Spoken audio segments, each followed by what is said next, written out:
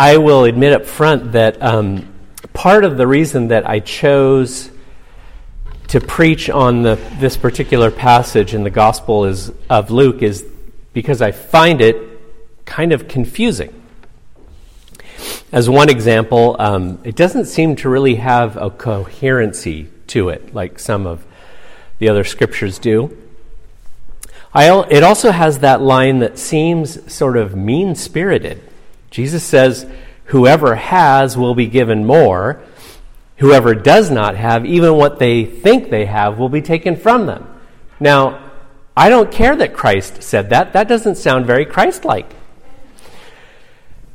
Perhaps most confusing and what originally caught my attention, though, was that line in verse 18, therefore consider how you listen. That caught my attention because the parable that precedes that line seems to me more about doing something, not listening. Jesus is talking about putting a light out where it will be seen. No one hides it under a basket or sticks it under a bed. They put it out there. So I would expect something more along the lines of, therefore, be careful to reveal yourself in actions. But Jesus says, therefore, be careful how you listen. There is a lot here that I don't understand. And I can't promise that we will understand anything even any better after I'm done speaking. But I do think that it is important for us to wrestle with passages that don't come to us easily, that we don't understand easily, in order that we might struggle, and in that process, I think, grow and learn. In fact, I think that the message of this passage is a lot like what teachers of foreign languages often say. The more we use what we know, the more we will learn. But if we don't use what we know, we'll even lose that. And a key task in all of this is listening well. As I was saying with the kids, following Jesus doesn't come naturally to most of us. We are born and raised in a culture that is other than what God would have for us. In greater and lesser ways, we have a mindset and a language that is different from God's wishes and God's kingdom.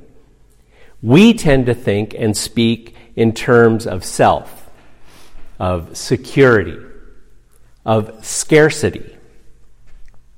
God lives and speaks in terms of the other, boldness, and abundance. Throughout the scriptures of both the Hebrew First Testament and the Greek New Testament, we see God trying to teach people to live, speak, and act differently than the way the world lives, speaks, and acts. In our Hebrew First Testament reading from Deuteronomy, the people of God are about to move into literally a foreign land. It's a place, they've been in Egypt for centuries now, and they're about to move into the promised land. The people already living in this land speak and behave in ways that are opposed to what God desires. And so God tries to teach the people, the Israelites, before they enter the foreign land. These are the commands through Moses. This is Moses speaking. These are the commands, decrees, laws that the Lord your God directed me to teach you to observe in the land that you are crossing into the Jordan, across the Jordan to possess, so that you, your children, and your children's children may revere the Lord as long as you live in keeping these decrees and commands, and that you may enjoy a long life. Follow these things, and it will go well. Hear, O Israel, and be careful to obey, so that it may go well with you.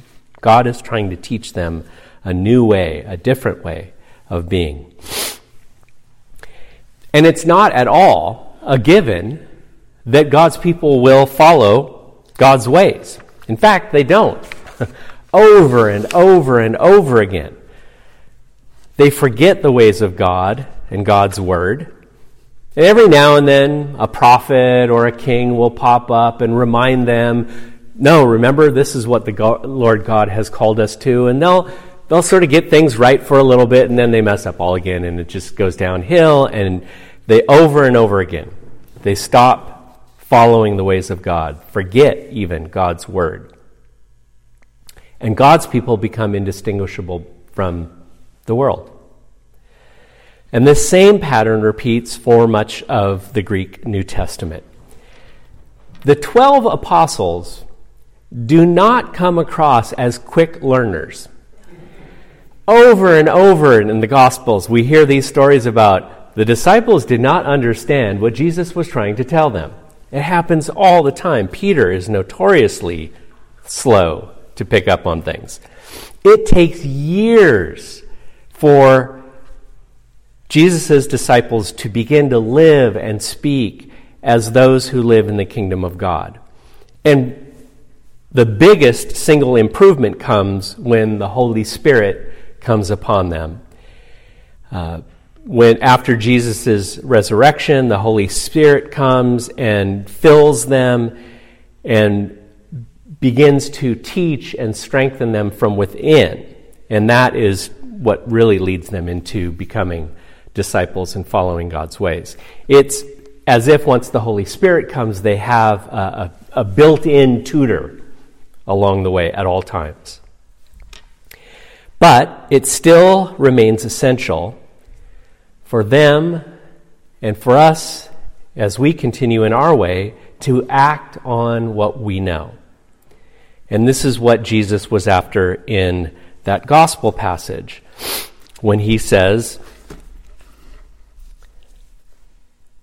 "No one lights a lamp and hides it in a jar and puts it under a bed. Instead, they put it out there so that those around can benefit from it. There's nothing hidden that won't be disclosed, nothing concealed that will not be known and brought to light. Therefore, consider carefully how you listen. Whoever has will be given more, and whoever does not have, even what they have, will be taken from them." James is even more blunt about things. James says, don't merely listen to the word, but act on what it says. If you don't act on it, you'll forget quickly. Even like how you forget your face if you're not looking at it in the mirror at the moment. Listen, but act on what you hear. With that in mind, then Jesus' words aren't so much a punishment of sorts. They're just merely a description, like a foreign language teacher. Use what you know, and you will add to it. If you don't use even what you know, you will lose that quickly. And as with most things that are new to us, the more we use what we know, the more strength we get in using that little bit, and the more we add to our understanding. A significant reason why we follow Christ is in order that we might make life on earth as it is in heaven. We pray this every week when we gather. May it be on earth as it is in heaven. The more we act on what we know we're being called to, the more it will be so. And key to all of this is listening. Listening to God, listening to Jesus, listening to the Holy Spirit within us. This life of discipleship, like I was saying, doesn't come naturally to most of us. We have to learn the language of God, the ways of God, from God. Even if we've been at this for decades, there is always more to learn in order to become fluent in the ways of God. All of these scriptures emphasize listening. and hearing. Moses, be careful to hear what you are being commanded today and follow it. Jesus, that's where that phrase comes from. Be careful how you listen. We have to listen first in order to learn from God and then act. And then James, of course, says, yes, be careful how you listen, but then follow through and act on it. As most of you know, I mentioned just a little bit ago, for the last couple of weeks I've been in Colombia.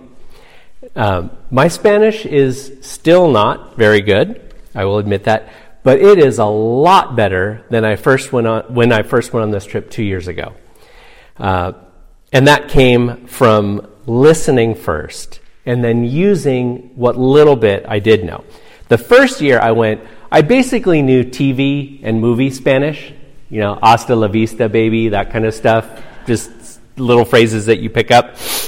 Last year, I had tried to learn some language I used Duolingo. I was trying to learn a little bit more language but I still had that thing.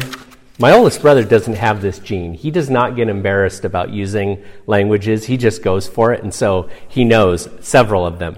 But even last year, I was still worried about getting it right. I wanted to speak correctly, and I didn't want to make mistakes, and so I had learned a little bit more, but really didn't improve as much as I should have.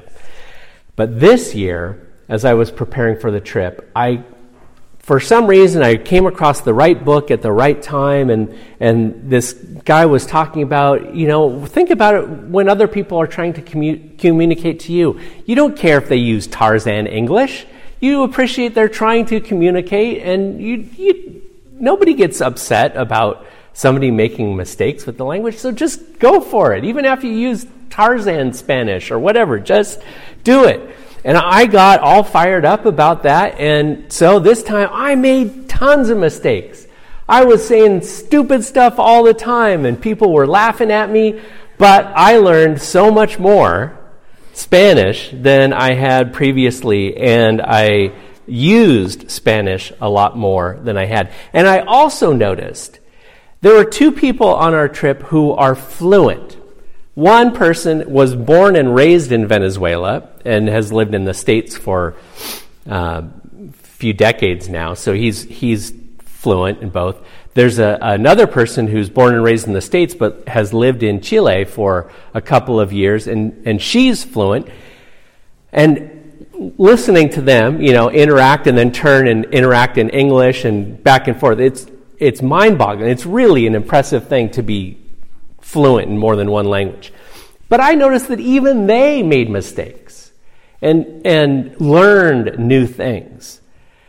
Because Colombian Spanish is different from Venezuelan Spanish, and it's different from Chilean Spanish. And so even those who are fluent have more to learn. And so the adage holds that the more we listen and use what we know, the more we will learn in our life as disciples of Christ. As disciples of Christ, we are more at home in the ways of the world and its language. But our world is desperate for people who know the language of God and the ways of God, who know a different way of living and speaking. God is longing to teach us more and more about how to bring love and peace and hope everywhere we are. Our first step is to listen to God's direction and then act on what we know. The more we use what we know, the more we will grow. Amen?